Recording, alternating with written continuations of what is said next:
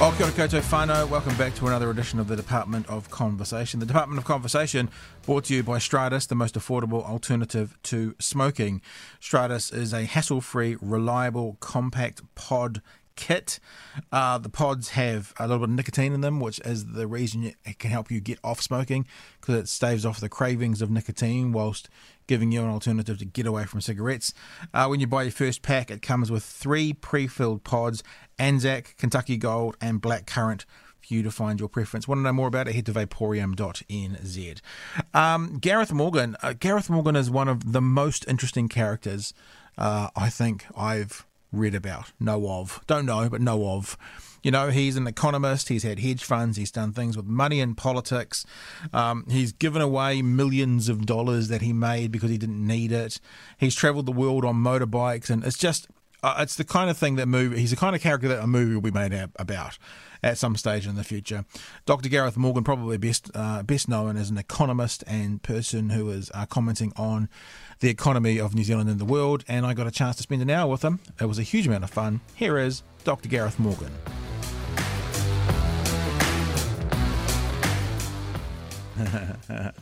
Dr. Gareth Morgan, good morning. Thank you for joining us. No trouble. Nice to talk to you. You look like you're sitting in a beautiful room, a beautiful, cosy wood room with a nice fire beside you. You up in Pahiatua, north of Wellington?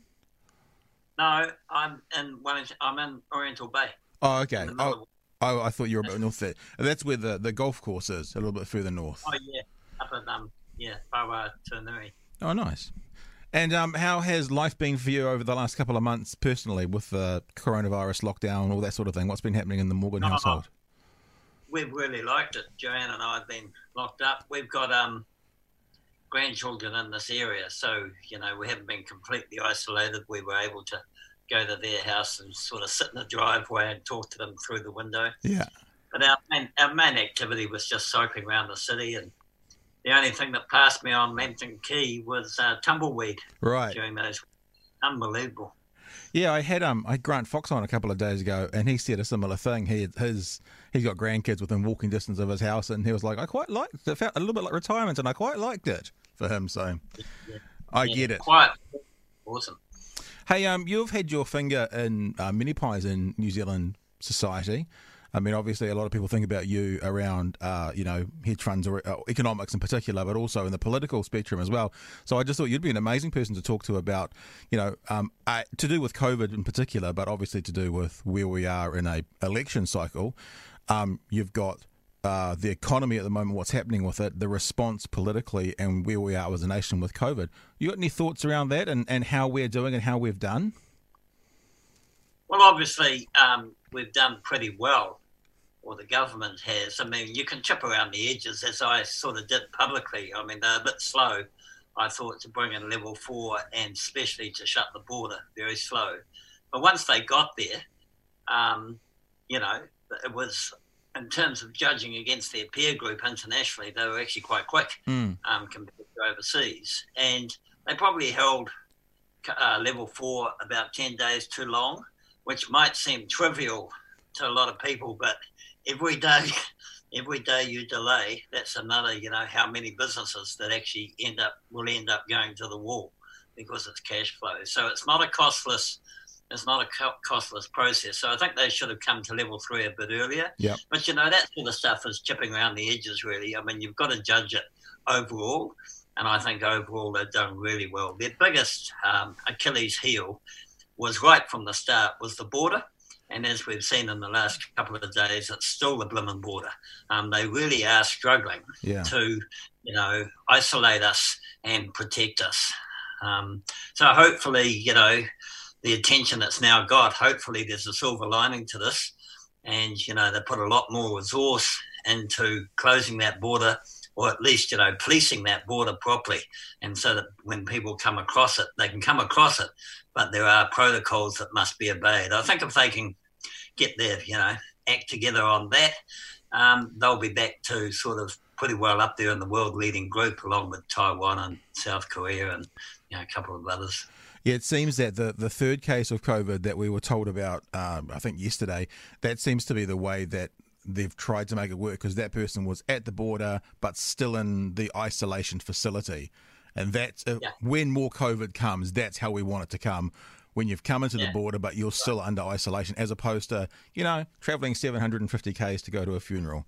That's not necessarily the best way. I think everybody probably in the higher echelons of government was astounded that people could come out of isolation without being tested. I mean, that's a mind blow, really. That was a big hop.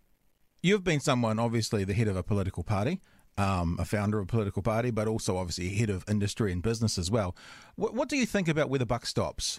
Like we see Todd Muller at the moment kind of throwing a lot of dirt towards David Clark, kind of holding him personally responsible for for an obvious failure in the system that happened at an Ellerslie hotel. What do you think is a fair amount of responsibility to put at that person at the very top versus what's the amount of grace we should give them, because there's always going to be things that fall over in the process? Yeah, and I think that's a fair point. I mean, as long as, the ministry isn't a repeat offender in terms of, doing it on and on and on, I think that the stones the opposition throw, they throw because, they're in opposition and under our adversarial, two-party system. That's, the only traction they can get in the media.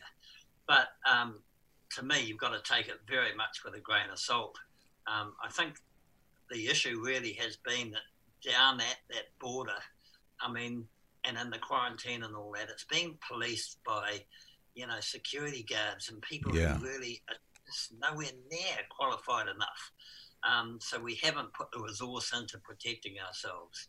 Now, okay, that's been shown, and, we've had the 2 or 3 cases. So as long as we respond to that and, improve the act, then I think that's where it stops, move on. The opposition quite clearly will milk as much as they can from it. But, I think to ordinary people, they look a bit sort of childish if they go on too long about it. It's an element, surely, in politics as well, of having to read the room. And I think we saw Simon Bridges not reading the room correctly with that infamous Facebook post where maybe he was criticising a bit too early when the nation was in love with the current result. And I guess the polls will tell us, or the election will tell us, whether Muller and his team are reading the room right now with some of this criticism they're putting out there, or will that backfire and the country go, actually, we're pretty happy? And that's to come, I guess. Yeah, no, that is to come.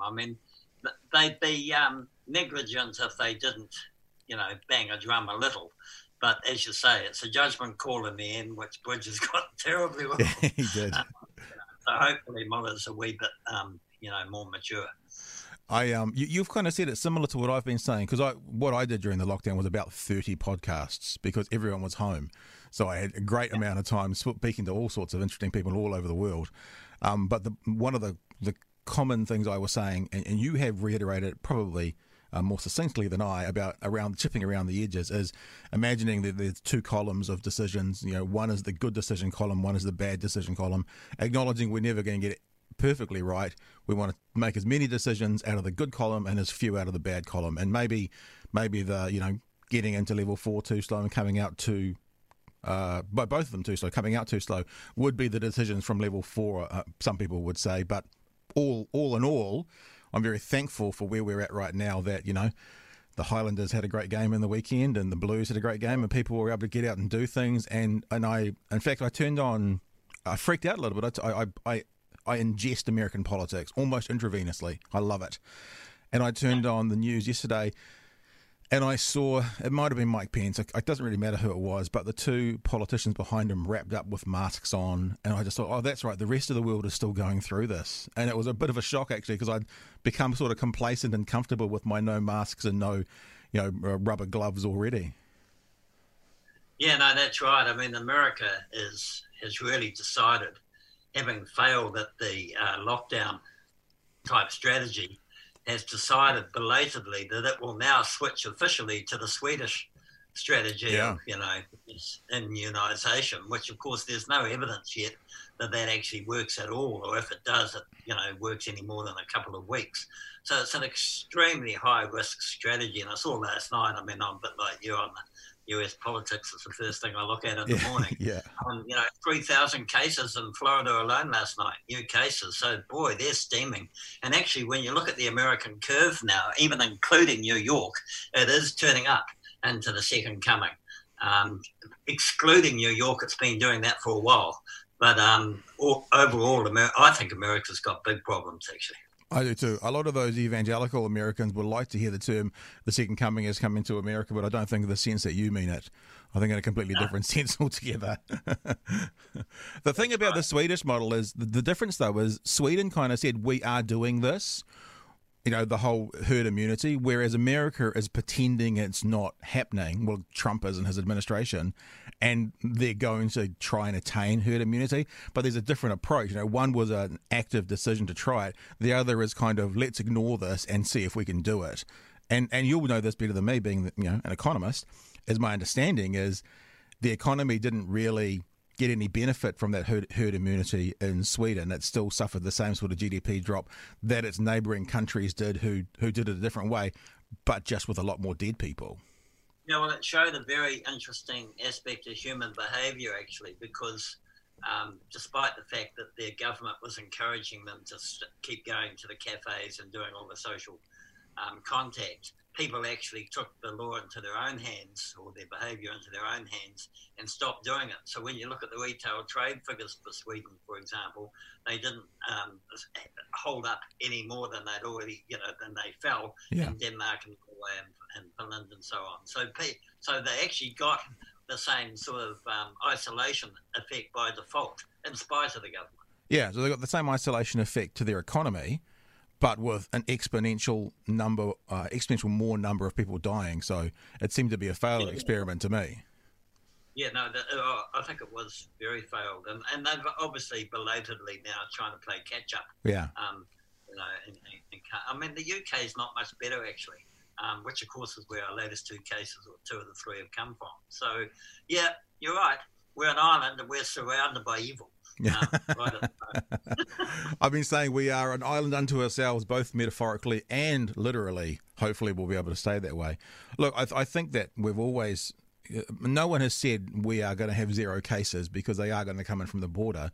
But as a citizen and a so-called team of 5 million that we've been, keep getting told about how well we've done, I just hope now that those decisions outside my control, like I could control locking down, I could control, not going out, I could control washing my hands, like all the things that I could do, I did. And I feel like I've made a contract with you now, government, that I've done my part. Now you need to do your part, which is the border issues, because that's really the only thing that we need to now make sure that we've done. And because we've done our part as citizens, please, let's get this right. Let's hope that these two people driving to Wellington is like when the All Blacks have a close game and they get a bit of a fright, they don't quite lose, they have a close game, and then that G's them up and goes, okay, we better reorganise ourselves for the next one. It's a bit like that. This is the close call. Let's hope it doesn't turn into a spike, but let's reorganise and get this right, which I think maybe they're doing. It feels like they're doing. Yeah, I think also there's a relationship between the government and the public, the so-called social license, where the government, did the lockdown, the 4 phases, and, when it descended on us, we all went, right, but Jesus, what the hell is happening here? Yeah. But we actually did participate, and we did obey the law. Yep. And we did, and so the social take-up was enormous from New Zealand. And then, of course, you got that whole string of days with no new cases and so on, and we were still in lockdown. And, a different form of lockdown, we were coming down to 2. And people started, I don't know if you noticed, but people started disobeying it, especially young ones, Yeah. They started, forget the social distancing, no, there's nothing to worry about, da-di-da-di-da. So what, to me, that meant was the government's policy at that time was starting to lose credibility. Right. In other words, being unnecessary. But notice how the public's attitude changed as soon as 2 cases got out of Auckland. I mean, the anger's just phenomenal by New Zealand. Jesus, you're supposed to protect us. So it seems to me that the government's got a strategy it must play. It's got to keep the public on board with whatever it's doing. So at the moment, the public is screaming for it to, lock those borders tight so that people come through don't have it. And, you know, I would expect Jacinda and company to do that exactly, because it's pretty embarrassing not to. But all I'm trying to say there is that this is a dynamic. And as we go through this COVID era, which I think will last, 2-3 years, whatever it's going to take, it's not going to be over in a flash. You know, there's going to be this toing and froing between the government and the license that you and I give the government to do what it does. And that's going to take some pretty deft handling by the political leaders. And to be fair, Jacinda is probably the best politician out there that we've seen in this sort of crisis situation. As a obviously person who was involved in politics, and obviously who also, a lot of the work I would think of an economist is affected by politics as well. Do you have any thoughts about this year's upcoming New Zealand election? Will it be the first time we have a majority government under MMP? What does your gut tell you? Yeah, I think that's quite possible. Absolutely. All the workers ahead of Todd Muller and company. And the funny sort of way, it depends on where the virus goes between now and September, particularly overseas. So if that difference between New Zealand and the rest of the world gets even bigger, I mean, it's opening up now as the world's going into the second wave. Yeah. And hopefully New Zealand manages to snuff this out. Then there's a marked contrast between here and there, and that can only favour the government. And so calls from the opposition to, have the bubble with Australia, to open the ports and all this sort of thing, they will just be received with widespread hostility. So I think Muller's got to be very careful how he plays it between now and then. But, COVID apart, I look at New Zealand politics and I see it very much as an establishment, very conservative scene. And I mean, the only reason I set Top Up, really, it was a bit of an epilogue to my working career, because I'd been in policy forever, was to take a whole lot of policy out there, throw it at the public. And it was good policy, it was not policy that I'd invented. It was basically the consensus of best practice in many areas from policy advisors and analysts, and throw it at the New Zealand public and see if actually they were that interested in public and in policy. And what we found out was the answer is no. And we saw that when Andrew Little, bowed out to Jacinda, and over a period of 10 days, Labor's support went up 20%. Yeah, right. No reason at all, apart from there was no policy change. Yeah. And so that really struck me. And I thought, yeah, okay. Well, most of it's about personality, whatever, the X factor, but very little of it's about policy. And I think, the difference between the National and Labor on policy, actually doing it, is very, very small. I mean, as Tom Friedman, the New York columnist, came and said when he spoke in the town hall here many years ago, both your parties will fit inside the Democrat Party in the US. There's that minor difference between them. You don't know what, political difference is really. And so it comes down in the end to who do you like most, which is a funny way to run a country, but, who am I to criticise it? Well, it is. I think you're right. And I remember when I was, doing talkback on ZB, it was during the John Key years, the Helen Clark through the John Key years. And my opinion was always, we don't have a president in New Zealand, but, as goes John Key, so goes National. If you like John Key, you vote National. If you like Helen Clark, you vote Labor. So I think you're right. I think that's always sort of been the way it is. And I think that, it's interesting that whilst policy doesn't matter, and COVID's an example of this, I think, there are still narratives you can push or that can be pushed in the public eye. For example, Labor's about the worker, National's about the business. And then when this COVID thing happens and, the National's pushing for an earlier opening and Labor's, I guess, from what you said about getting open soon and dragging their heels a bit, that narrative can then get pushed further because people who support Labor can go, well, we're more about the workers in the business, and people who support National are more about, well, we want the business owners to be able to open. So whilst they are quite close, and I always say, talking to my American political friends, when I say, our quote-unquote conservative, our right-wing Prime Minister voted for same-sex marriage, you watch their heads explode, you can see how close they are on so much policy. Yeah. So, yeah, I think it's right. Yeah, so, for me, I mean, I was only in politics 9 months. It felt like 9 years, I have to say to you.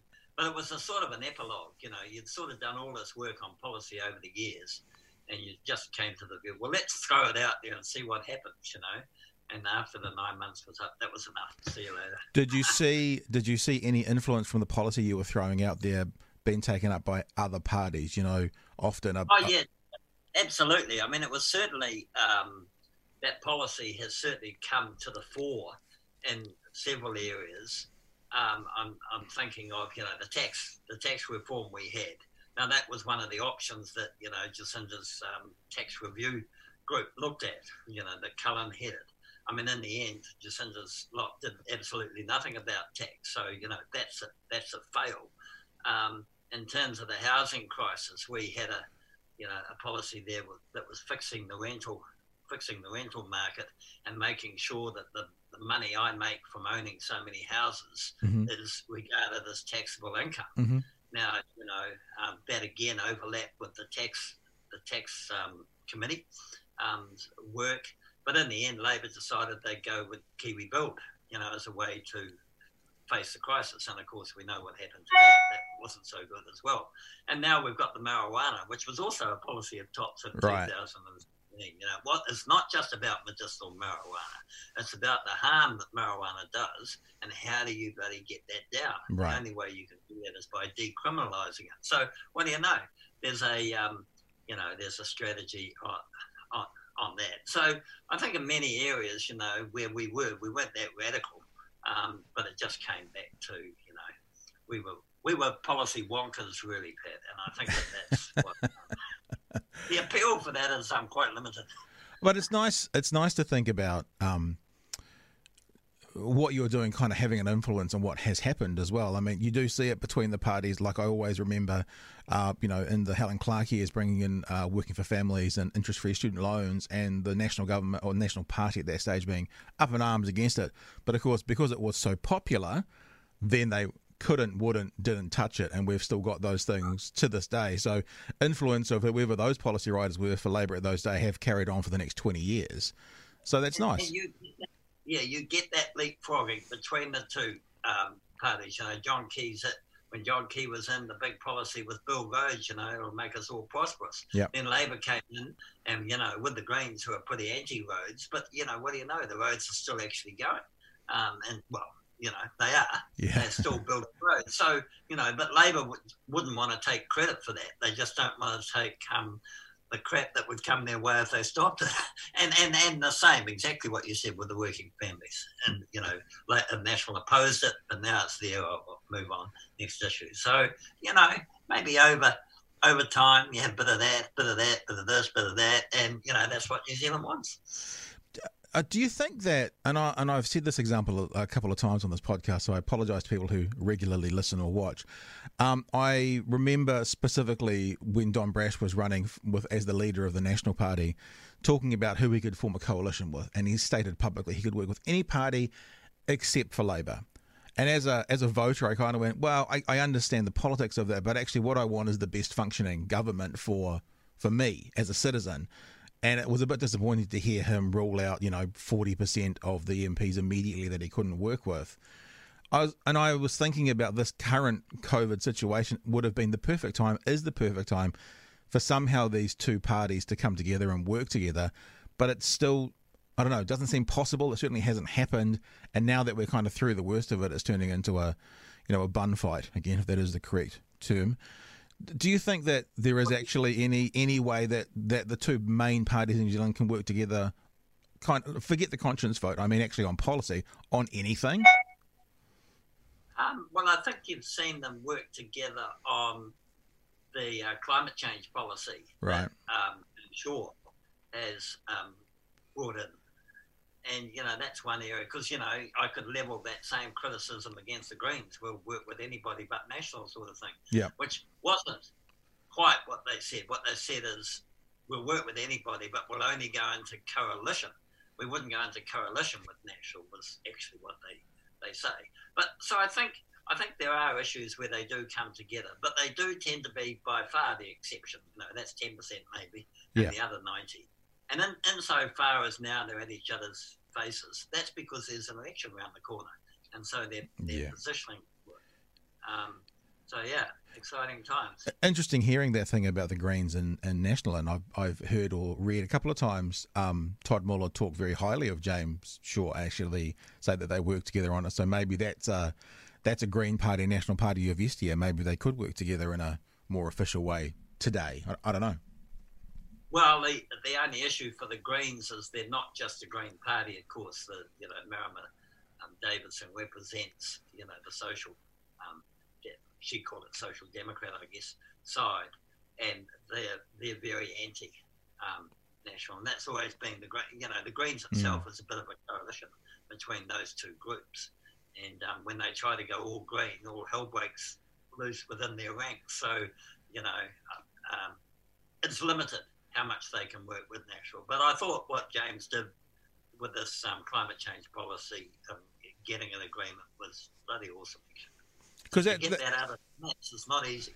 That climate change, I was going to say an early adopter, it's the wrong word, but when some very loud voices in New Zealand were coming out talking against climate change, and I'm thinking of my former colleague Leighton Smith, and I'm thinking of Ian Wishart, and these kinds of people, you stepped up and wrote a book explaining what it was. You were very much in the camp of, guys, we need to pay attention to this. And in fact, I can probably show you this. I've got a little trick I can do with my Zoom. If I do this, I can show you a little photo that you've got up on your Facebook page, which is pretty cool, actually, of you off your Facebook page standing on, it looks to me like ice or salt or somewhere, but referencing climate change, referencing Kiribati as well. So people who are listening won't see this, but it's a passion of yours. It's something that you think is vital and important to sort out. Totally. Apart from the virus at the moment, it's by far the biggest issue is climate. And the whole point of the book that we did on climate called Poles Apart was to address the Wisharts and the Leighton Smiths, who seemed to me to be, religious fanatics when it came to this issue, and, didn't have a skerrick of, evidence-based justification. So, I got together with John McChrystal, and at the time I was very ambivalent about the whole thing, I have to say. I just agreed with whatever the latest article was I read on climate change, for or against. Right. So what we did is, and this is a virtue of the fact that I had a reasonable amount of money by then, is we just hired the best people in the world on both sides, and we set them, scientists, and we set them against each other. And we sat there, John and I, as basically the judge and jury. Yep. And we kept, so we'd filter both arguments, then send them back to the other camp, and they'd come back. And we kept going until both sides were out on the floor, essentially. And then we wrote it up, just like a judge and jury would do. And the conclusion we got at the end of that was, on the balance of evidence, there's no dispute that the world average temperature is rising. That's not neither side's disputing that. Yeah. One says it's a natural phenomena, the other says it's anthropogenic. And we concluded at the end of the day, on the balance of evidence, it's anthropogenic. You couldn't say without absolute doubt at that stage it's anthropogenic, because without any doubt, people get hung for that sort of, firm conclusion. But you would be very stretched to hold an argument, evidence-based arguments, that it wasn't. And that's where we got to, really, on that. And, of course, that's 10 years ago now. And things have moved on, and all the charts have gone a hell of a lot faster now. And we're not talking about 2 degrees warming now with business as usual. We're talking about 4. And 4 is an absolute disaster. And that's what the IPCC next year will be including in its base case, will be 3.6 to 4 degrees is where we're heading. So, this is serious shit. This is really serious, this stuff. So I get very angry with people like Leighton Smith, and I just find them idiots, basically. And we need to just dismiss that. And I was up in Central Otago on the weekend, up in Naseby, to do the night sky tour. It was amazing. And I noticed, we're coming out of autumn, we're in winter, but how brown it was up there already from the dryness. And as you say, 4 degrees, my head straight away goes to, imagine Central's average temperature going up by 4 degrees. You've basically got a desert then? I mean, there's nothing left. Yeah, well, the biggest effects, of course, are things like storms. Extreme weather events is where you get the event. And now I'm sort of running a golf course. Water matters because you need water for your greens. And we were struggling this year, and the people in Auckland, of course, had a hell of a bigger drought than we've had down in Wellington, and they're still bloody struggling. So life changes, and people might say, "Oh, we could do without golf," but it's a lot of uses of water, hell of a lot of uses, and so it's pretty serious stuff. And I think the main tragedies will be, of course, in those countries in the tropics who depend on water for their once a year crop to break the droughts. Yeah, and they're the poorest people in the world, and they will bear by far the highest human cost, because those of us that are in rich countries like this, we can afford adaptation techniques. You can afford to, but slowly, but move your house from the coast up a hill a bit. Yeah. Shivers they can't. So, it's not a very good legacy to be leaving to our children and grandchildren. And I wonder if, there was all that talk when we were in lockdown about how the world was taking a break for a month. And, there were the stories about dolphins and the Vienna canals and, being able to see Everest from a place in India which you couldn't see for 80 years. And people were talking about maybe this will help, maybe this will set back the clock a bit.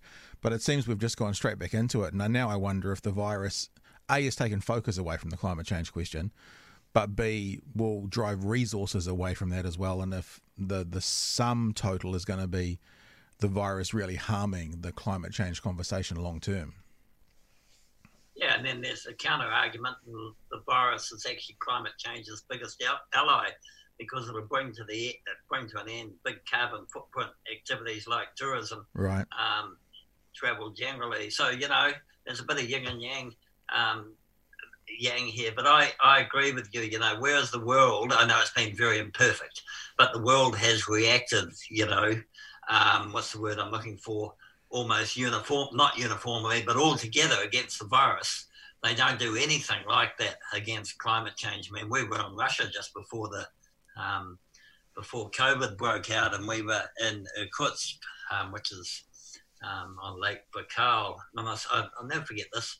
I was standing on a bridge over a rail yard as we were walking from one side of town to the other, and I just stood there transport. Every 10 minutes, a train would come through with 30 carriages full of coal.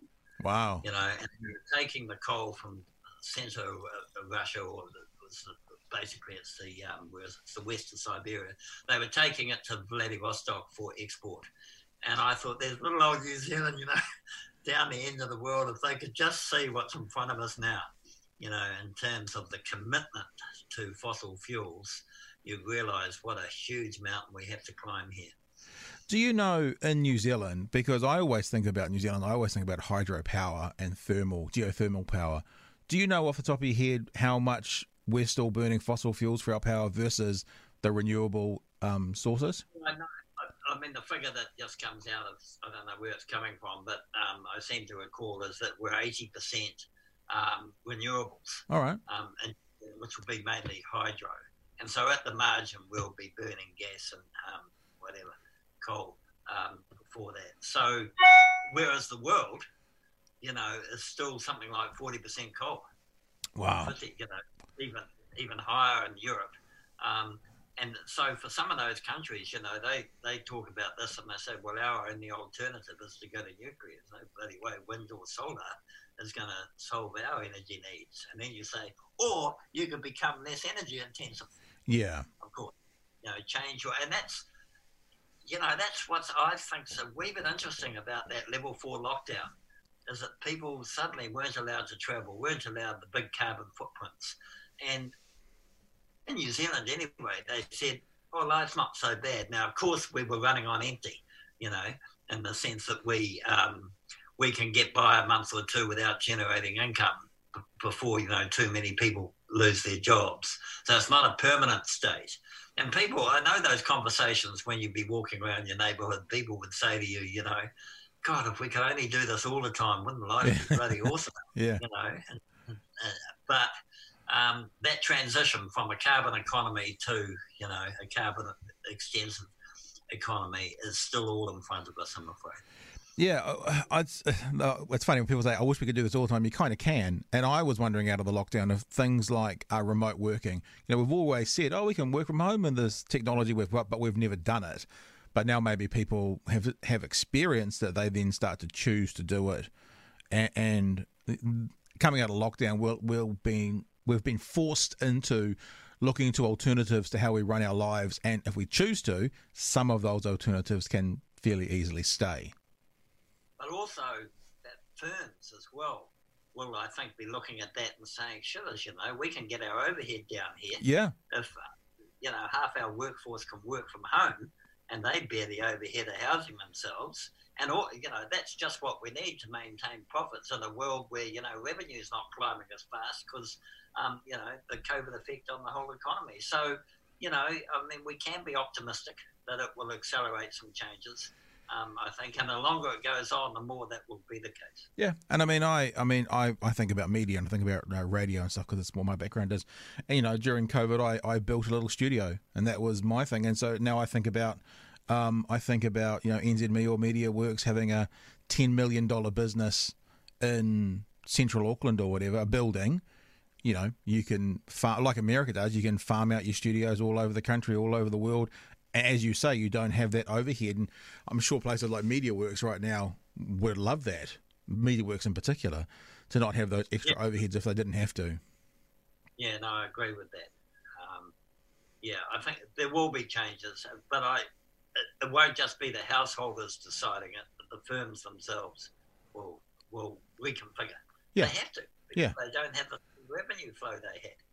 Well, they don't want their share price crashing and potentially going out of business. Yeah. Then they have to adapt to the new environment. Well, and also if as you say, you say 2 or 3 years this COVID thing, that's a terrifying thought. I've kind of set up at home. I had a studio in central Dunedin, but I've chosen to move it all home, mostly because I'm thinking, a year, 18 months. That's the other thing. If this COVID gets a second wave or a second strand, or it comes back next winter or whatever, all those restrictions on those media outlets will happen again. It's like, future-proof yourself now. It doesn't. I put this carefully because I know some people out there are struggling financially, but for a media company, it's not expensive to set up a little, studio in someone's house compared to a massive studio in a purpose-built building sort of thing. It's not an expensive operation. No. So I think for a lot of firms that they can set up cheaper alternatives. You don't have to fly Wellington to Auckland to go and talk to somebody for an hour and fly back. How ridiculous it really is. It's just nuts. We're talking on Zoom, there could be 6 of us having this conversation. In fact, I think my wife's upstairs on Zoom with her book club, so there will be 6 or 10 of them. Oh, nice. They're all sitting in their houses. Not because they're not allowed to move, but because it's actually more convenient. Yeah. They don't have to waste time travelling across town to each other. Yeah, so, and then the media, that's the model they're using internationally. If you look at any decent-sized radio host in America, they've got their studio in their house. They don't travel into a place, and then the radio station just dials in. That's what they do. They operate out of home. So, yeah. Do you think that with what we've come through now, putting your economist's hat on, do you think that we're going to come out of this, us being the country, financially okay? Is it going to be an uphill struggle? What are your thoughts? Yeah, I'm not optimistic, actually, for New Zealand, unfortunately, and that is because we have so many bets on tourism and immigration as the engine rooms.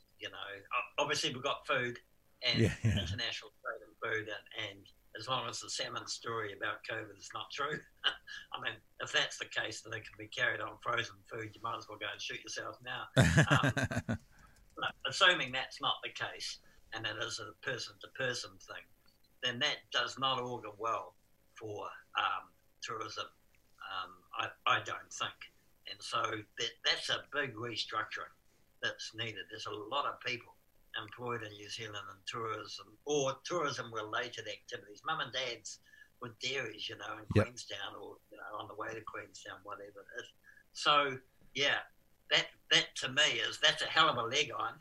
to be expecting a good recovery on the back. So I think you'll see the general level of activity come off quite a bit, and I would expect, just rule of thumb for me, I'd expect unemployment levels to get up over 10, in that 10 to 15% as we go through the restructuring. As we think about 3-4% unemployment being a pretty good rate, coming out of this at 10 to 15, would that still be? And when I say a good result, obviously I don't mean good, but I mean compared, like America was talking about a 20-25% unemployment rate at one stage.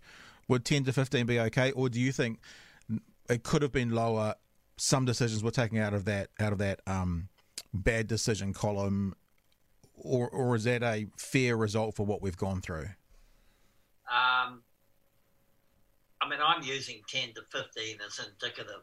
The reality may well be that there's a hell of a lot of underemployment. Right. So yeah. Yes, you're working from home, but actually you're only now getting paid the equivalent of, 25 hours a week or whatever. So it won't necessarily show up purely in the unemployment numbers, because I would regard myself as still employed, 25 hours a week, but I'm well below where I'd like to be or what I thought I was going to be getting. So where we'll really see it is in household incomes and their spending, and basically GDP, because that's the aggregate measure of income at the end of the day. So, and all the economists in New Zealand are saying this really, that you can expect probably the biggest recession we've had in the modern era from this, starting this next quarter, this June quarter. I like, you said something about the social contract that we've got kind of with politicians and the government. I like the idea of the contract, the idea of we've made a deal.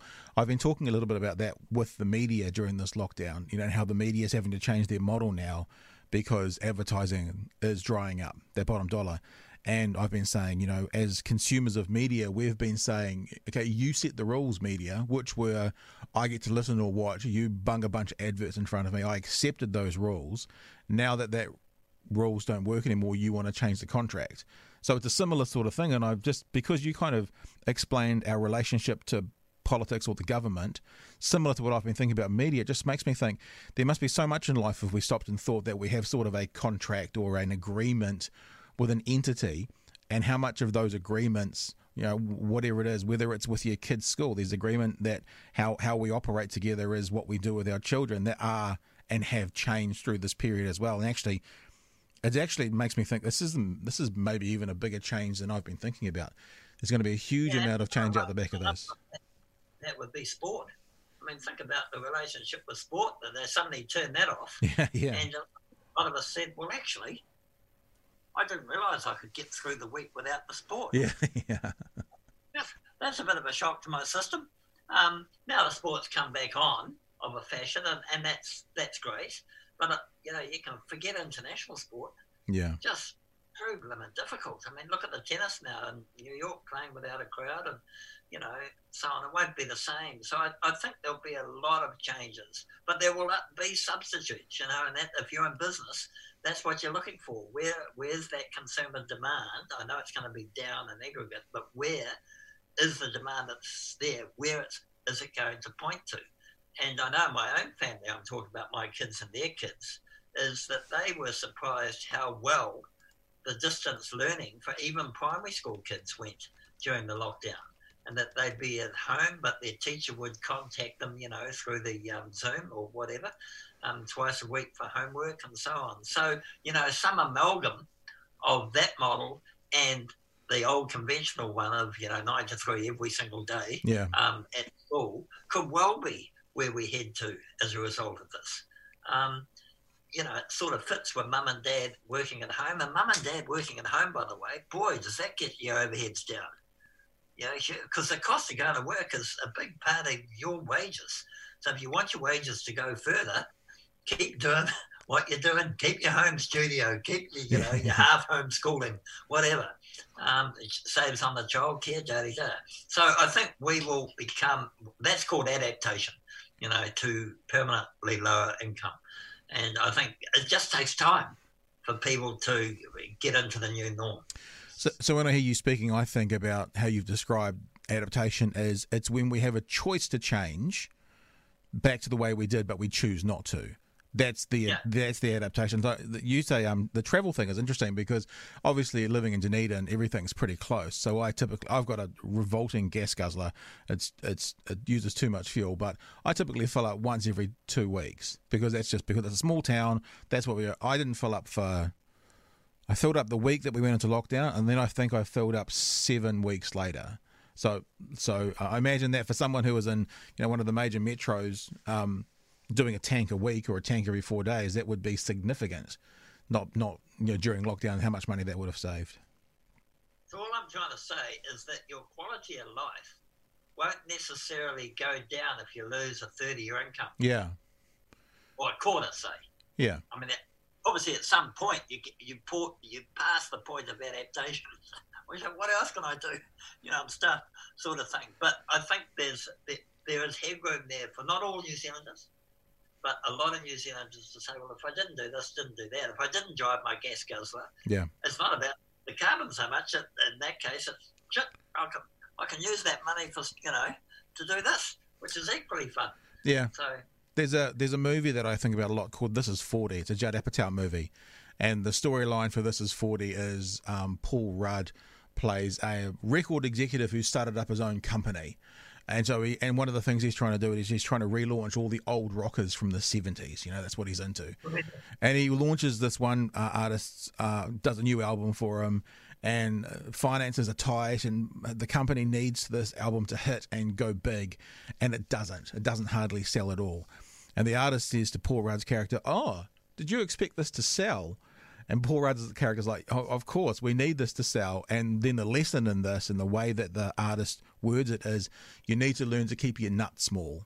You keep your outgoings down, then you can keep your... And I actually think about that a lot, like that scene with my life. I think about that a lot. And probably once a fortnight, once a month, I'll be in a conversation talking about keeping my nuts small. I have to make sure that I explain what I'm talking about, or they think the conversation is completely different. But when you're related to finances, it kind of, which is what you're saying, it makes a lot of sense. Oh, yeah. I mean, I've seen people, with very high incomes, but also even higher expenditures, and you get a little economic downturn, and it's a bloody disaster.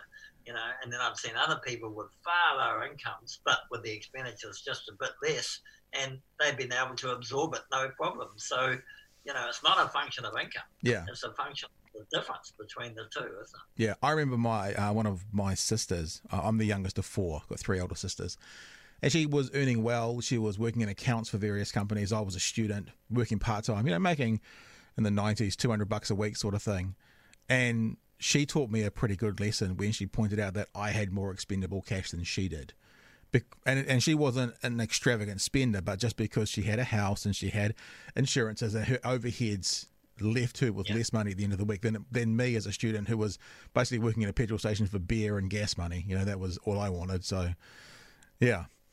Speaking of kind of spending money and stuff, I'm really interested to know a bit more. What am I trying to do about this place? This is for people who are listening. We're looking at the Morgan's golf course, and I like this line off the front page, which says, "While privately owned and managed for the owner's personal enjoyment, green fee players are most welcome." Tell me about this. How do you go into, buying a golf course? That sounds super, super exciting. Well, I was looking for a house on a golf course and couldn't find one, so I thought, bugger it all. No, I'm putting you leave that. Don't believe a word of it. What happened was I was a member of that club, and I'm a bit of a hacker. I certainly wouldn't call myself a golfer, but I was a member out there, and unfortunately, and I first played there actually in the early 70s when the course had only just been built. Right. So I sort of go back to that course. I haven't been there continuously, but we went back to it a few years ago, about 3 or 4 years ago, and it was very obvious that the club was in big trouble. It's one of those country clubs that in the old days, it had 300 or 400 members, and it made most of its money across the bar. Right. Because people, drink themselves stupid and then drive home. But as that model sort of fell away in terms of legality, it suffered. And I think in the end it got down to about 60 members. and you just can't wash your face at that. So they had to sack the greenkeeper. They had some old guys, driving the mowers. They couldn't afford to sharpen the blades. They were pulling out more grass than they were cutting. Oh, shit. It was just not good. So in the end, they went bust, basically. Right. And so it came down to what's going to happen to the course. And I just was out there one day and I just thought, I know what I'll do. I'll buy it. So I did. And then I got home and my wife said, "What'd you do that for?" And I actually don't know, Joanne, but I'll think of a reason. Just give me some time. I just like being out there because it's lovely in the valley and it's a nice country course. And then I really got stupid and bought the farm and the forest next door. So now we've got a huge living place out there, and we've hired greenkeepers. So the course is coming back really nicely. And then next door on the farm, we're going to put a whole lot of cycleways. And so I've decided it's going to be a legacy. Right, I'm nice. going to just do this for fun. I'm at that stage of life that, where I need to really, I'm counting the years here. I need to, make sure I'm having a lot of fun. And there's a lot of projects out there in terms of the cycleways. It'll all link into Battle Hill, which is a big regional park, cycle park. So it's going to be a lot of fun. And it's right down the middle of it goes that infamous Transmission Gully. All right. Road. So it's going to be right on Highway 1 whenever that actually happens. So yeah, it's such a difference. It's such a difference to doing business or doing policy or riding motorcycles around the world. It's just another chapter, And as long as it keeps me out of jail, I'm happy. I've got a question that I've always wanted to ask you in particular. Might not be an appropriate question, I don't know. But I've always wanted to know how logistically you give away $47 million. It's really difficult. Yeah, because I was thinking, do you do a trust? Do you have a board to decide? What's the logistics behind going, my son did trade me, my cut's $47 million, I don't really need it, want it, I'm going to give it away. How does that even, how does it happen logistically? That's what I've always wanted to know. Yeah, well, when I started on it, I thought, well, it's actually pretty hard. Why don't I just put it all in a helicopter and fly over the Warrior or somewhere and pop it out, at least it's over. And I can save myself the grief. And then I thought, well, the real issue here is that there's a whole lot of causes, and they're all, let's assume they're all totally admirable. They're all fantastic. They might all have differing abilities in terms of executing and, getting value for money out of each. But everybody's heart in these areas is in the right place. How the hell do I choose between the different things, And I tried different models and none of them really worked any better than they did in business. So in the end, I thought, well, I've got to have fun. Yeah. I've got to have fun doing it. So that's why I linked up with UNICEF. And we did a lot with UNICEF in these countries around the world, which so happened to fit with my motorcycle ambition. So we were riding around the world, and then we'd go and do a couple of projects in, Paraguay or wherever it was. And it sort of opened up to me a whole new range of experiences about how people struggle and live in other parts of the world. And I found that really rewarding to be able to go there, see it for myself and make a small, contribution. And we've done a lot of that over the years. And so that was the first stream. And then the second stream was just conservation. And I got pretty hooked on conservation in New Zealand, still am actually, doing quite a lot in that area still. And, some of it's sort of a semi-policy area with predator-free New Zealand. Yep. God, we were so stoked when John Key said that was a goal, predator-free 2050. Man, suddenly we weren't loonies out there on bikes with cycle clips anymore. We were mainstream, really awesome. Yeah. And so that's been a lot of fun doing the predator-free work. And so it's been, what I'm trying to say, I suppose, is it's been an evolution. It started off with, well, let's get rid of it. We don't need it. And then, oh, God, how the hell do you do this? Yeah. And been quite a long, pathway, and we're still doing it. And our son Sam does a lot too, and he's far more efficient, of course, than I am. He's got business models left, right, and centre, and he's having a lot of fun, though. I think overseas doing what he does. I'm sure he's developed an app on how to give money away or something like that, and it's much more efficient. Yeah. The whole team, So of that money from Trade Me, again, I don't want to delve into any of your financial business, but is that still is there still stuff receiving from that today, or is it all been done with? Oh no, it's well over halfway that particular money, but no, I'm still doing it. Because I just enjoy it. So I wait for things that are going to give me a buzz, and I say, we'll step up to that. That's very cool. Hey, Gareth, I think we're going to have to let you go. I keep talking to you for another hour, but it's you're a busy man. What it was with all the hats you've worn over the years? Someone said to you today, "What do you do for a job, Gareth?" Like, if they didn't know who you were or what you did, what's your response today? Well, I think, I'm retired basically these days. But, I mean, I was obviously trained as an economist. That was my first love, and it still is. I love economics. And then I took that through a series of businesses. I had Infometrics. I started that, which was a pure economic consultancy. And then we did Gareth Morgan Investments, which was a fund manager that we sold to Kiwi Bank. Mm-hmm. Actually made a lot more out of that than I did out of Trade Me, by the way. Anyway. Let's not stop there. Trade Me, of course, was a lot of fun, and there's been a couple of instances after that as well. So I've done a lot of stuff, I think, over the world. But in terms of the activity that I've had the biggest buzz out of, probably just riding my motorcycle around the world.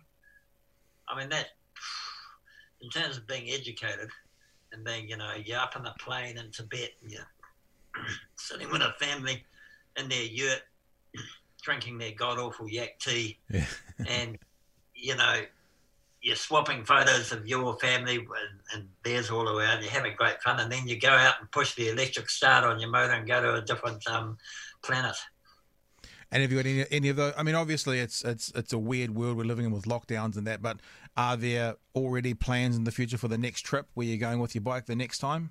Well, we have one big trip left to do, and we were going to ride from Mauritania, which is just south of Morocco, right around West Africa, and then come down into Angola and across Zimbabwe and into Mozambique. So that was the last.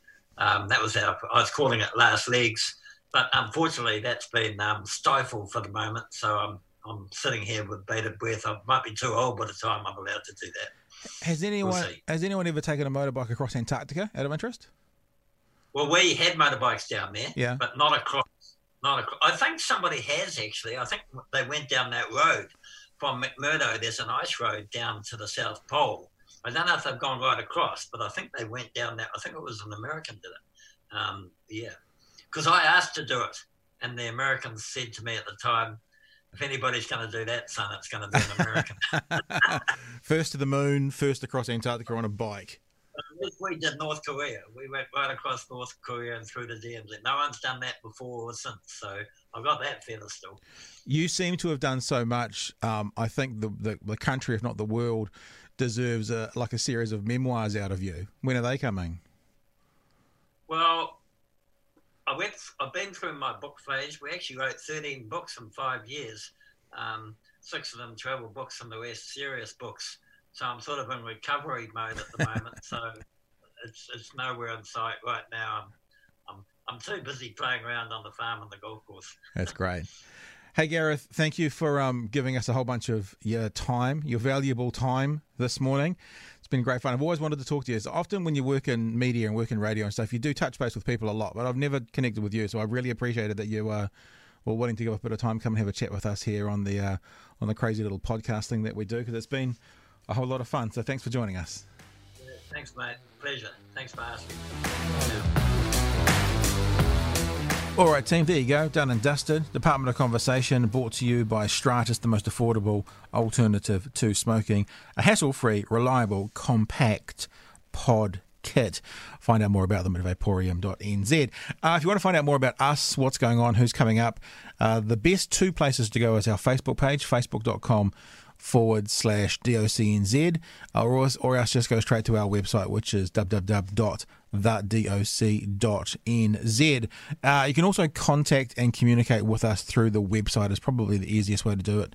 There's a contact form there, and you can stay up to date. Maybe you would like to hear a particular guest. Maybe you have some ideas and stuff. Always happy to hear from you. Coming up next week, we have Mark Hadlow on Tuesday having a chat with us, I guess, about life, the universe, and everything involved with acting. And also later in the week, Olivia Wensley. Olivia Wensley is a former lawyer. She's now the Chief Executive Officer of Startup Queenstown Lakes. She's a really interesting person, in part because she's one of the original sort of advocates in the Me Too New Zealand movement. She's inspired hundreds of women to share their sexual harassment stories, and she's credited with being a catalyst for the Me Too movement in New Zealand. She wrote a blog piece or an article that got shared on LinkedIn about sexual harassment, I guess is the right word, in the lawyer industry. Is that the correct word? The legal industry is probably better. And so we're going to be having a chat with her about life, the universe, and everything towards the end of next week as well. So there's a couple for you as well, a whole heap of other guests and people coming up over the next few weeks and months. Best way to find out what we're doing, when we're doing, as I said, Facebook, or go straight to the website. And we look forward to spending some more time with you. If you are listening to this on iTunes, a rate and a review would be really appreciated. It helps us with the iTunes algorithms. But until we see you next time, my friends, hooroo.